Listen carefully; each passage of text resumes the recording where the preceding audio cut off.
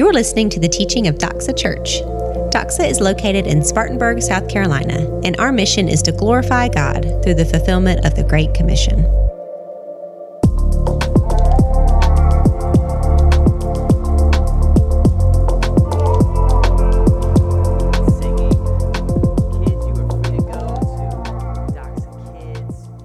Chris has got his hand up back there, Anna's back there for your time, your special time with them. Everyone else, take your Bible and turn to James chapter 5. So James is coming to a conclusion. This is always bittersweet for me when we have a series finale, and this is what this is in our series. It's an entire new life. It's an entire new lifestyle, and it goes way beyond the profession, and our new identity starts changing our activity. We've been seeing that theme, that recurring theme, all throughout. There's been another parallel theme that we've noticed, and that is, this isn't about perfection. This is about progress.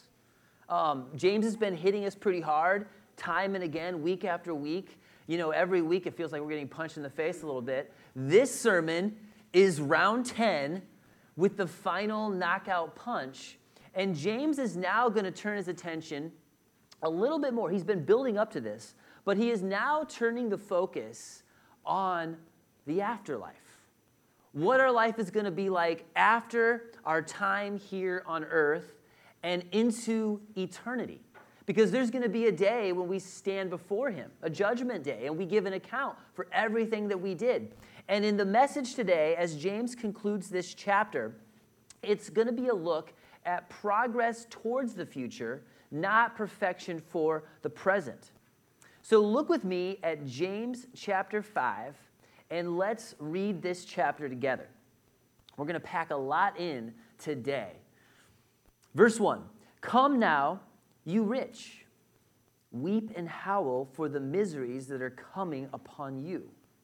Your riches have rotted, and your garments are moth-eaten. Your gold and silver have corroded, and their corrosion will be evidence against you, and will eat your flesh like fire. You have laid up treasure in the last days. Behold, the wages of the laborers who mowed your fields, which you kept back by fraud, are crying out against you. And the cries of the harvesters have reached the ears of the Lord of hosts. You have lived on the earth in luxury and in self-indulgence. You have fattened your hearts in the day of slaughter. You have condemned and murdered the righteous person. He does not resist you." Verse 7, "Be patient, therefore, brothers, until the coming of the Lord. See how the farmer waits for the precious fruit of the earth, being patient about it until it receives the early and the late rains. You also be patient. Establish your hearts, for the coming of the Lord is at hand. Do not grumble against one another, brothers, so that you may not be judged. Behold, the judge, capital J, is standing at the door. As an example of suffering and patience, brothers, take the prophets who spoke in the name of the Lord. Behold, we consider those blessed who remain steadfast. You have heard of the steadfastness of Job, and you have seen the purpose of the Lord, how the Lord is compassionate and merciful. But above all, my brothers, do not swear, either by heaven or by earth or by any other oath, but let your yes be yes and your no be no, so that you may not fall under condemnation. Is anyone among you suffering? Let him pray. Is anyone cheerful? Let him sing praise. Is anyone among you sick? Let him call for the elders of the church. Let them pray over him, anointing him with oil in the name of the Lord. And the prayer of faith will save the one who is sick, and the Lord will raise him up, and if he has committed sins, he will be forgiven. Therefore, confess your sins one to another and pray for one another, that you may be healed. The prayer of a righteous person has great power as it is working. Elijah was a man with a nature like ours, and he prayed fervently that it might not rain, and for 3 years and 6 months it did not rain on the earth. Then he prayed again, and the heaven gave rain, and the earth bore its fruit. My brothers, if anyone among you wanders from the truth, and if someone brings him back, let him know that whoever brings back a sinner from his wandering will save his soul from death and will cover a multitude of sins." I could have easily broken up the message today into 3 separate sermons, which I almost did, all right? But sometimes it's helpful not to just break it down and to see the overarching narrative. Because even though there's three distinct things happening, there's three distinct sections, these all tie together in James 5 as we look towards the future hope that we have. We're specifically going to see three direct preparations for Judgment Day. James is talking to some different people. We're all hearing this today, but there's three direct preparations you can have. And here's the first one. It's point number one. Personally examine what your money says about your heart. All right, so we know what we just read was pretty intense, right? Some of us are still reeling from the first 6 verses of what we just read. And weep and howl for the miseries that are coming upon you. James has been pretty rough in this book, but the way he talks in these first 6 verses are almost at a different level than what we've seen throughout the rest of this book. Is it not?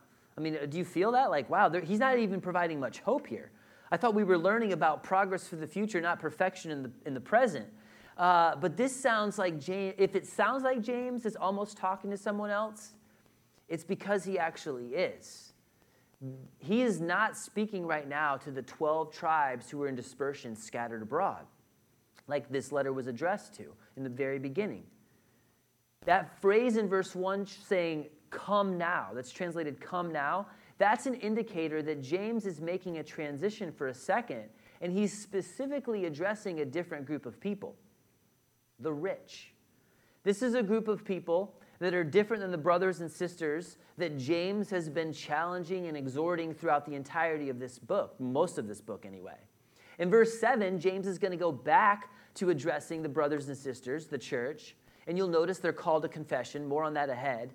But the rich right here that he's talking to are awaiting a judgment of misery.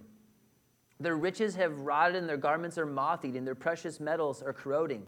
They have laid up the wrong kind of treasure here. They have lived in luxury. They have self-indulged off the abuse of their underlings. So this is an open warning.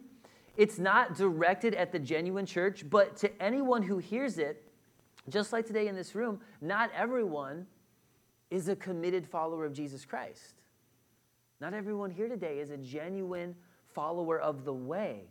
And James isn't holding back. He's warning you about the end game of the path that you're traveling. And this is the warning. It's not going to be pleasant what you have coming. You have fattened your hearts in the day of slaughter. So he's not talking to the church here. Now, I realize that this isn't pointed at most of us directly. So you may be thinking, why is James being so hard on these people that he's classifying as the rich people? Why should they weep and howl? And what does this have to do with those of us who aren't living in luxury off of the exploitation of other human beings? Because I would say that's probably most of us in the room, right? We're not doing that. Well, James put this in his letter that was addressed to the New Testament church, so we need to hear it. And here's how I'd like to unpack it for you. God is not anti-money. God is pro-people. It's good for us to hear this, all right? This is all throughout the Bible. God chooses a group of people. He started with the nation of Israel in the Old Testament. Now he's primarily using the church. But he chooses people, he blesses them, and he says, I want you to be a blessing to others. Salvation is a big component of this. This isn't going to really happen unless there's repentance and there's forgiveness through the blood of Jesus Christ. But God says, if you know me, you know that I love people. So if you really love me, you will love people too. And I want to bless you as you bless people. I have a plan for all of this. And we see this throughout Scripture. Ephesians 5 says, therefore, be imitators of God as beloved children, and walk in love as Christ has loved you, and gave himself up for you, a fragrant offering and a sacrifice to God. And then you see that we are to love God with all of our heart, our soul, and our mind, and love our neighbor as ourselves. So this is Bible 101, but from God's perspective, if you don't love people, he's going to be upset. That's not that hard, right? So far you got that? God's not anti-money, he's pro-people. He wants to bless you. He wants you to bless others with the money that he has provided to you. He doesn't want you to misuse that and oppress and harm other people with it. So God has just wrath when you don't value what he values. He is going to be upset at that. Now, here's what happens when wickedness runs rampant. God is going to eventually judge it. And if wickedness goes unpunished forever, would we like that? Of course not. Like, God wouldn't be a just God if he didn't judge wickedness. So none of us should have a problem with this. We know that this is fair. People shouldn't get away with murder and mayhem and abuse. No, there is justice because we have a just God. People are not going to get away with sin. So God is consistent with his character, and the punishment of sin is described right here. It is separation from God and from having a relationship with God for eternity. But the question is, what does overhearing this warning have to do for you and for me who aren't just faking it? We really are genuine followers of Jesus, and we're trying to live for eternity. So here it is. This is where it gets simple for us, okay? We're overhearing this warning, and what it means for us is don't get swept up in the same trivial pursuits that the world is living for. The same things that the world is enslaved to. The passions of what I can do with all my money and my wealth. If you make that the focus, you start loving money more than you love Jesus, you're going to go down a very dark path. The common mistake that we can all slip into is placing the significance of our eternal soul on the transient things that you own. We can all slip into that mistake. Not only will you have a pile of stuff that erodes, just like the world, but you won't have the time or energy to put into the things for eternity that you were called to do. Now, this isn't new information for us, right? I mean, we know that even the world knows this. And I heard a couple years ago, I heard a really funny stand-up routine by Jerry Seinfeld. Anybody ever heard of Jerry Seinfeld? Yeah? He was at this Tonight Show. They were giving away large screen TVs, and his whole bit was hilarious. But he's like, hey, you actually have a problem on your hands now. Okay, you have this new large screen TV. You already have a large screen TV. Now you have to probably give it away to somebody, and you're going to potentially offend someone. And then he goes into this whole routine on how our homes are like trash processing centers.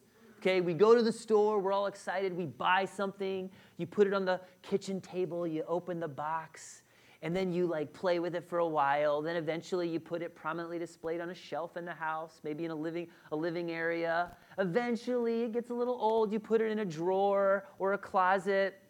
Then it finds its way, the trashification process, finds its way to the garage.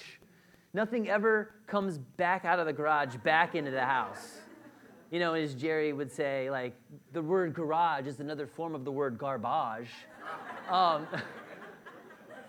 But the world can laugh at this, right? They know, just like we know, you buy stuff and it eventually turns into junk.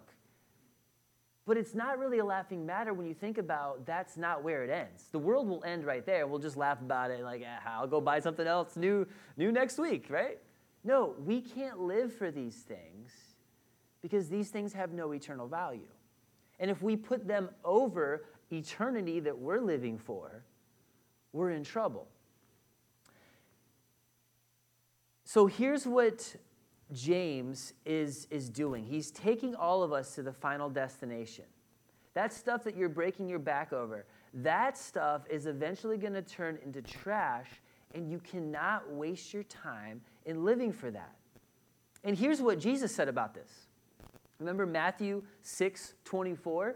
Jesus said that you cannot love God and mammon.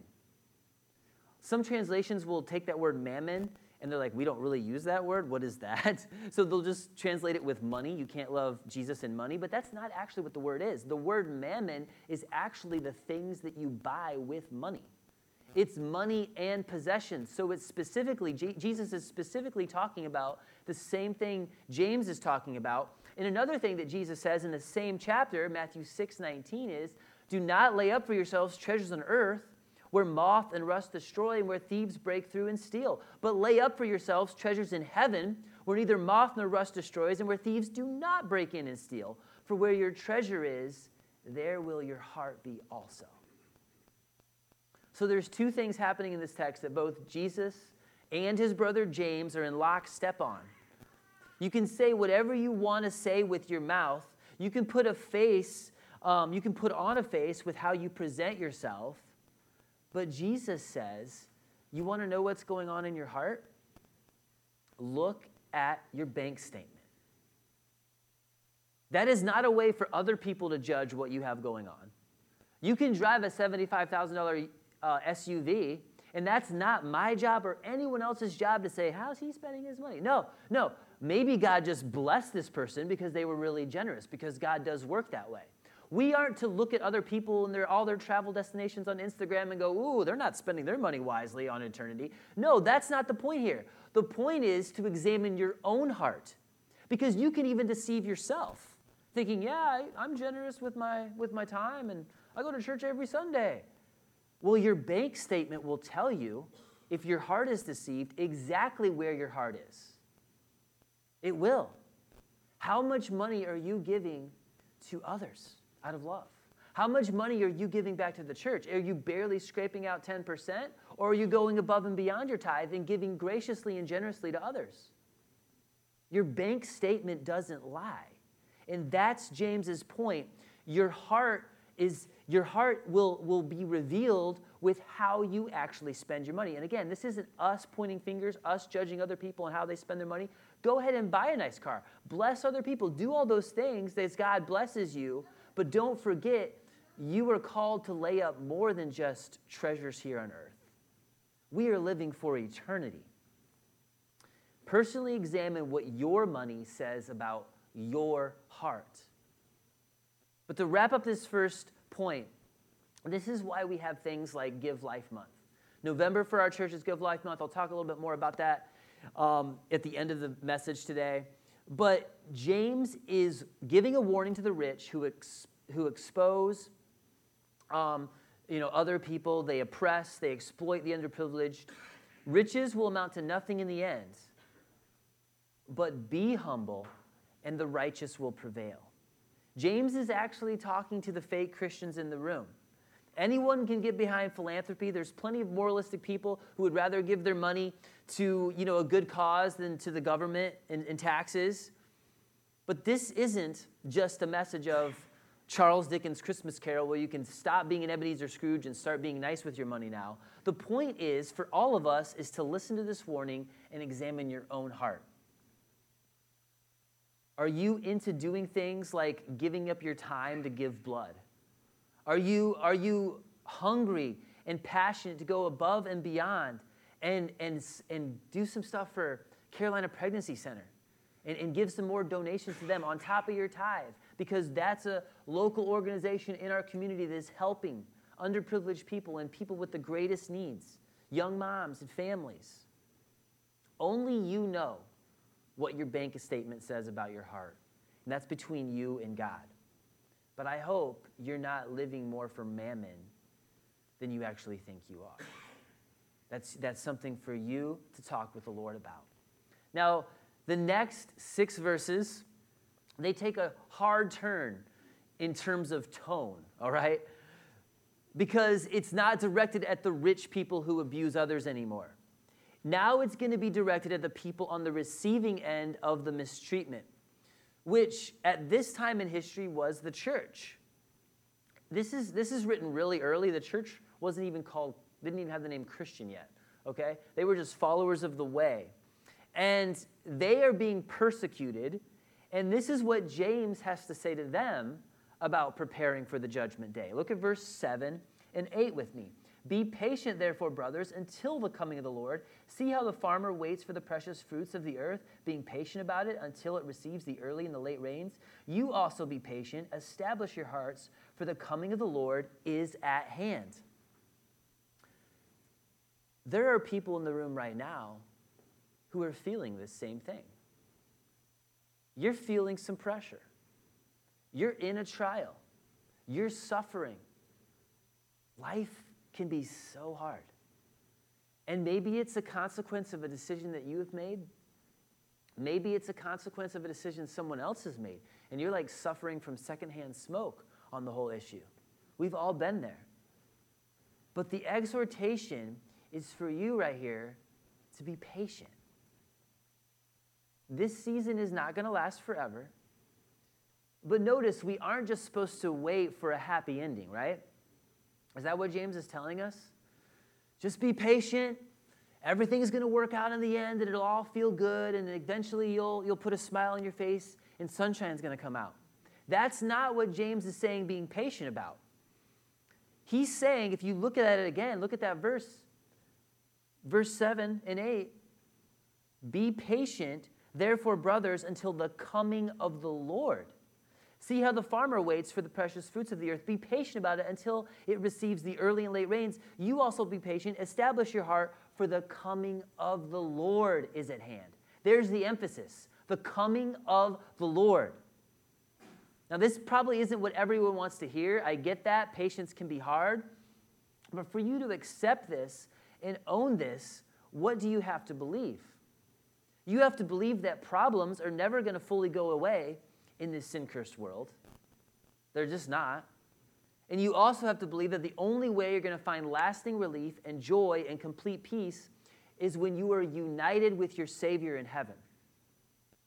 In the final day, when you enter into the eternal new earth, that's when you're going to receive it.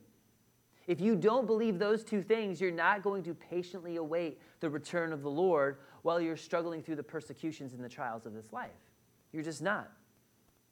So it's even deeper than feeling good about one day seeing Jesus face to face. That's great, but it goes deeper than that.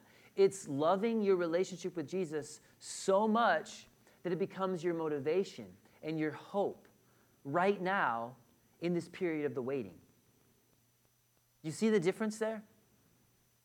You have to love Jesus more than you love finding happiness. And when you find joy and peace in the midst of the suffering, it's because you've been patiently waiting for the return of the Lord and you're invested in your relationship with Him. The Greek word for be patient here is actually used 3 times in this short paragraph. And I love Koine Greek because there's actually 2 different words for patience. You know, a lot of times the Greek just makes English look lazy, if you think about it. We use the word love, and it could mean 157 different things, right? Well, the Greeks didn't really have that problem because they had 4 distinct words for love that all meant something very specific. Similar to the word patience, they had a version of patience, which I'm not going to try to pronounce because I don't want to butcher it today. But this is the kind of patience that's long-suffering. It's an attitude of self-restraint that enables you to resist hasty retaliation in the face of being provoked. This isn't just being patient as you wait on your food at a very slow fast food restaurant. Okay, it's not that patience. This is a deeper kind that doesn't look at the immediate, but intentionally forces yourself to look 10 steps down the road and tolerate someone because you know where they're coming from and you know where they're going. And you have a built-in empathy for them rather than vindictiveness. You see how verse 8 says, establish your hearts for the coming of the Lord is at hand? When I read that, I was just like, ooh, that sounds good. What does this mean? Establish your heart. It's all about waiting for the coming of the Lord, but is anyone else asking that? Did you see that phrase? You're like, that sounds like something I want. Sounds like something I need. This conveys the idea of strengthening and making firm your inner life as a decisive act. It's basically committing to standing firm and being immovable versus being agitated and shaken at everything that comes your way. And I know we all want to stand up and press forward and not be shaken. This developing an inner stability, having an attitude of firmness and courage, it sounds great, but you're only like, I don't know how to get that, David. Like, can you help me out here? I don't like people misrepresenting me. I hate it when people overlook me because they don't agree with my values. Here's how you get it. You remind yourself the context that James is teaching us. This life isn't my end game. I have a bigger goal and purpose for my life than that person does. I wish they had what I have. They are missing out, but I'm not going to let their unbelief and their nasty attitude shake me. How do you get that?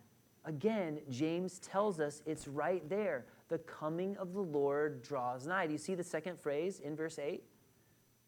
That's the attitude. That's the focus that we have to have. It's the answer. This unshakable confidence in the face of hardship comes from having a hope for the future that's not in a political party of choice. It's not based on your skill set or your personality. It's not dependent on your family name or your reputation. It's solely based on your living hope, Jesus Christ. You have a confident expectation that what happens in this life will matter for the future. And your identity is not wrapped up in anything else. Your identity is secure. No matter what somebody says about you or does to you, it really can just roll right off my shoulders because I have an identity in Jesus Christ, and He is the rock that my foundation is built on. So because of that, here are some practical applications. There's some things that you don't need to do anymore. They don't fit into your new identity in Jesus Christ. And the activity of your life is now being redefined, and there's some things being pulled off the table now. So look at verse 9. Do not grumble against one another. That'd be the first one.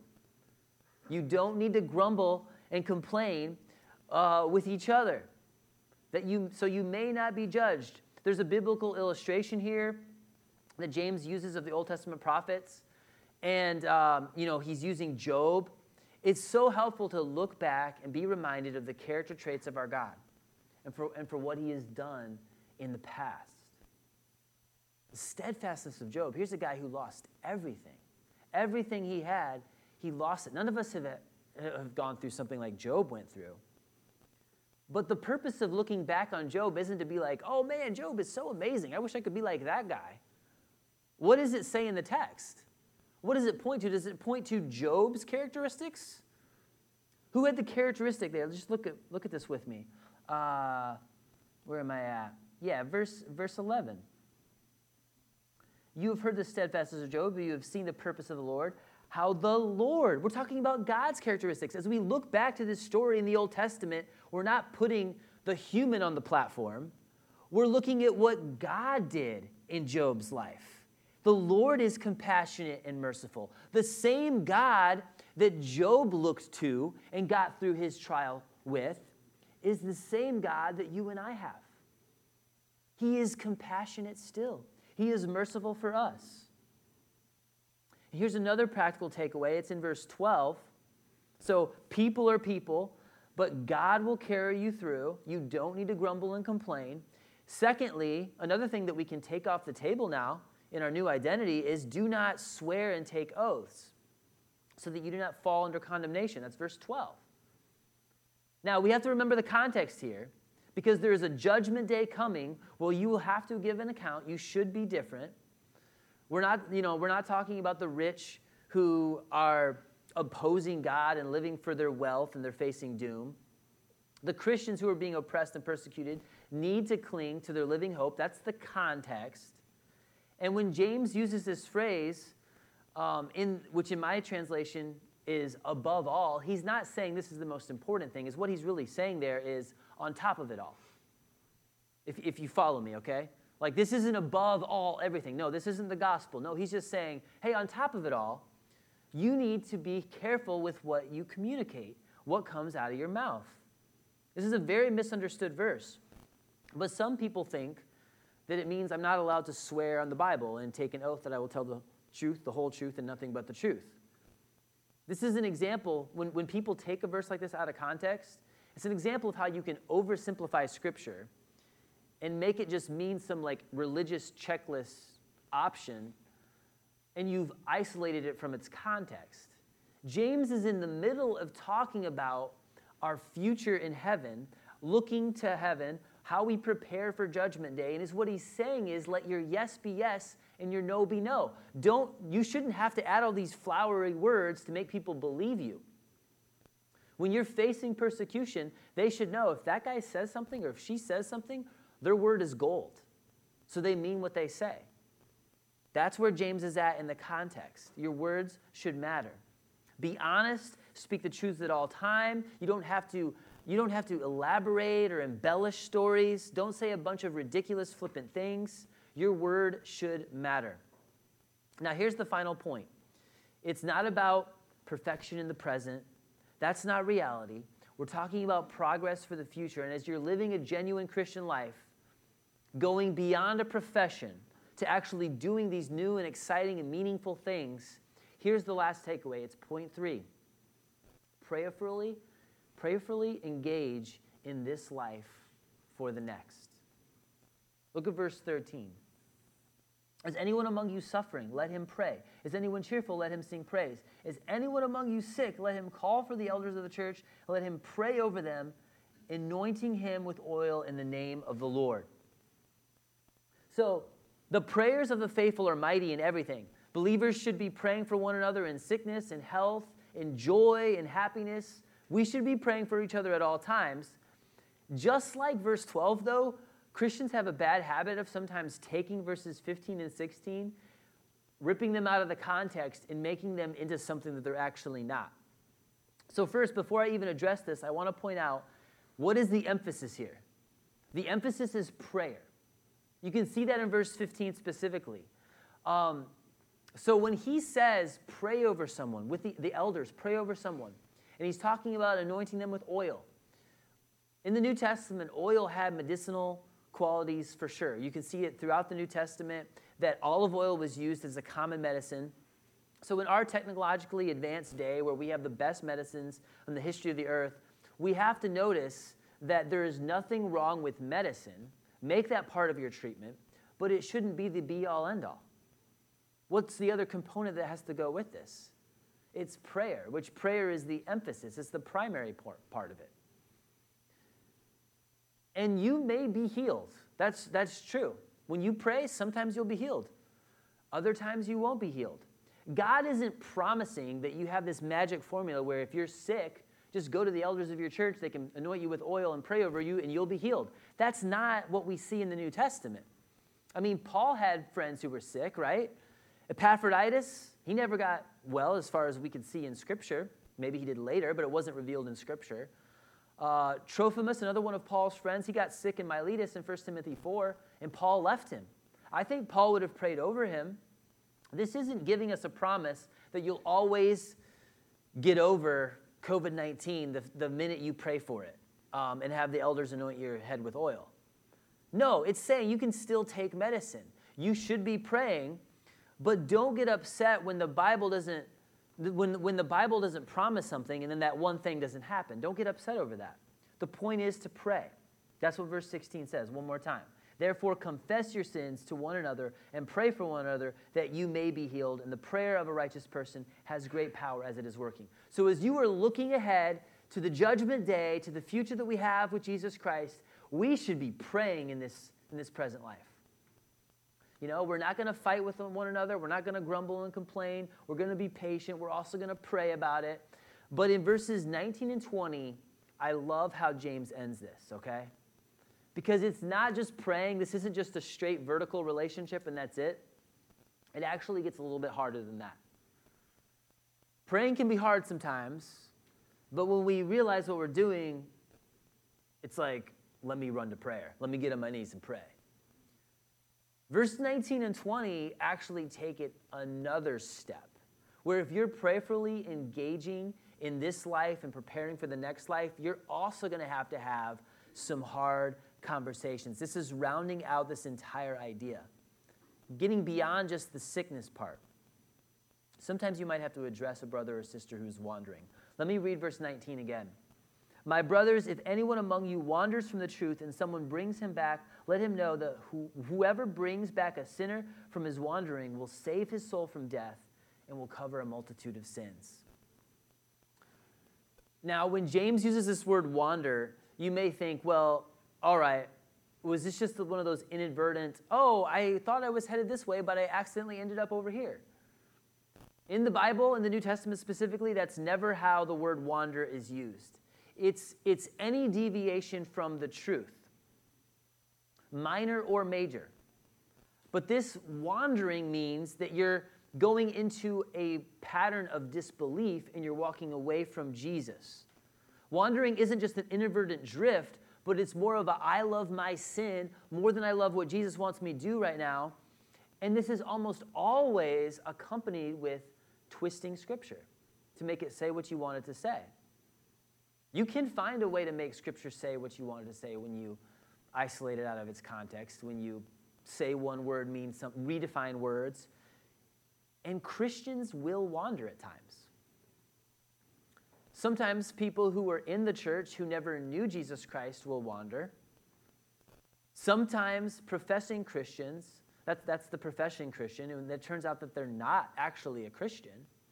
But sometimes it's genuine followers of Jesus Christ. We'll trip up. Remember, it's not perfection right now. It's progress. So there's going to be people in our midst. And if you've been a Christian for any length of time, you have seen people wander away and drift away. It's not an easy topic to talk about. This is heavy, and it can really be heartbreaking for some of us. Really for all of us, depending on who we know that has wandered. Sometimes when people wander away, they turn their back on the church and they don't even want to talk to you. Sometimes when people wander away, they're still open to talking. They still will listen to you, okay? And this is what James is telling us that we should be doing. Our response is to go after them. And then it's up to them. Then they will reveal whether or not they just knew about Christ or whether they really knew Christ. But we need to listen to what the Holy Spirit is revealing to James, and he has given us a recipe. It's a recipe of confession and prayer and repentance. You know, confess your sins one to another. We need to be doing that amongst ourselves. We also need to go after the wanderers and pull them back in. Conviction is something that we talked about this a couple weeks ago, should always be sweet for the believer. When you were convicted and you confess something, you should never have shame. You should never have that as a Christian. Confession never brings condemnation. Confession always brings restoration. So remember that. But the Holy Spirit empowers us to confess and repent for where we fall short. The gospel frees us up to not feel the condemnation when we are wrong. I mean, we're wrong all the time. It's liberating to know that your sin doesn't define you and that your mistakes are under the blood.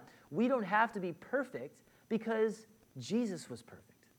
Thank you, Jesus. We live by grace through faith in the age of grace. So we own our sin, we confess it, we repent. In this side of eternity, we will never stop repenting and confessing our sin. But James ends this letter with probably the most difficult thing that we as genuine followers of Jesus have to do. And that's sometimes not just get right with ourselves, but sometimes actually take that hard conversation to a wandering person. Is anyone in this room thankful for someone who came after them when they were wandering and had a heart-to-heart conversation? Right? We're called to do that. I'm thankful for people in my life who've had those conversations. My parents, sometimes it's even been a teacher of mine. We all play that role. The reality of sin is when we give ourselves over to sin, the heart hardens. And as the heart hardens, our reactions and our attitudes get harder and darker.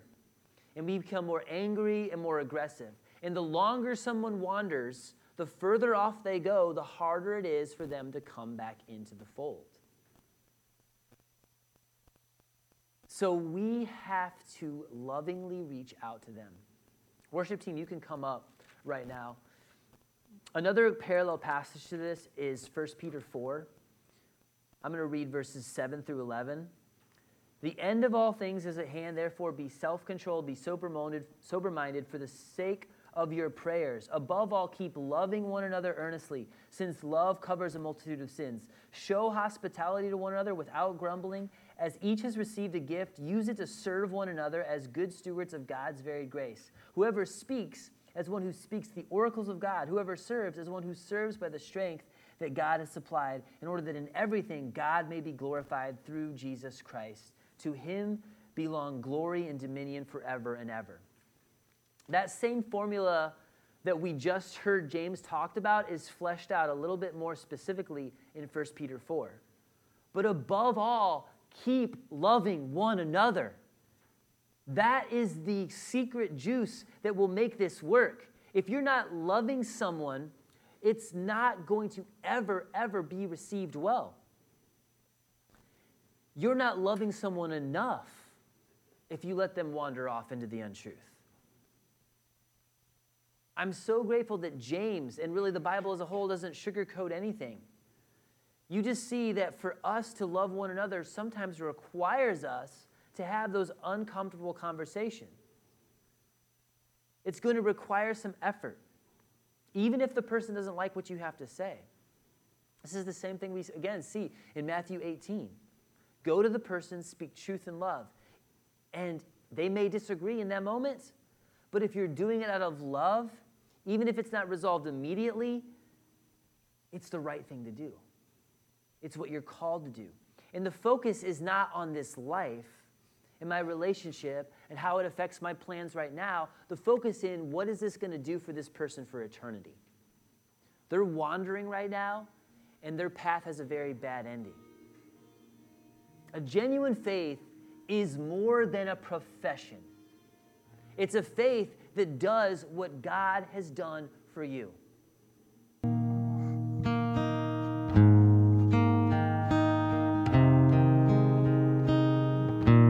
And when we show that with our lives, when we give justice and speak truth in mercy, in love, we are showing the glory of God. Do more than just show up on Sunday. Do more than just think about it every once in a while and pray before you eat your food. No, this is a lifestyle. A genuine faith means you are a new creature. You have a new heart and a new passions. You have a new identity that forms your activity. He loved you, and he's calling you to love others. He came after you when you were wandering, and he's calling you to pursue others in your life. None of this would be possible if we didn't have someone to look to. But we do have someone to look to. We have a living hope. His name is Jesus, and we have a living hope for the future. Would you stand up? We're going to sing in a second here. And for some of us, we need to just praise our Father in heaven and call out to him. Praise the name of Jesus, our living hope. Maybe some others in here need to actually get something right. You've been living for mammon. You have been grumbling and complaining. You have not been waiting patiently. There's nothing about your life that matches up to what James has just described. Maybe you'd like to step aside over here. Got Aaron and Sarah. They can take you right to the back. We have a little private room where you could pray. You could also come right up to the front, and you can get things right with the Lord. Let's lift high the name of Jesus, who we are looking forward to his coming again. You know that. Align your will to God's will, because you've been bought with a price, and you were created for his glory.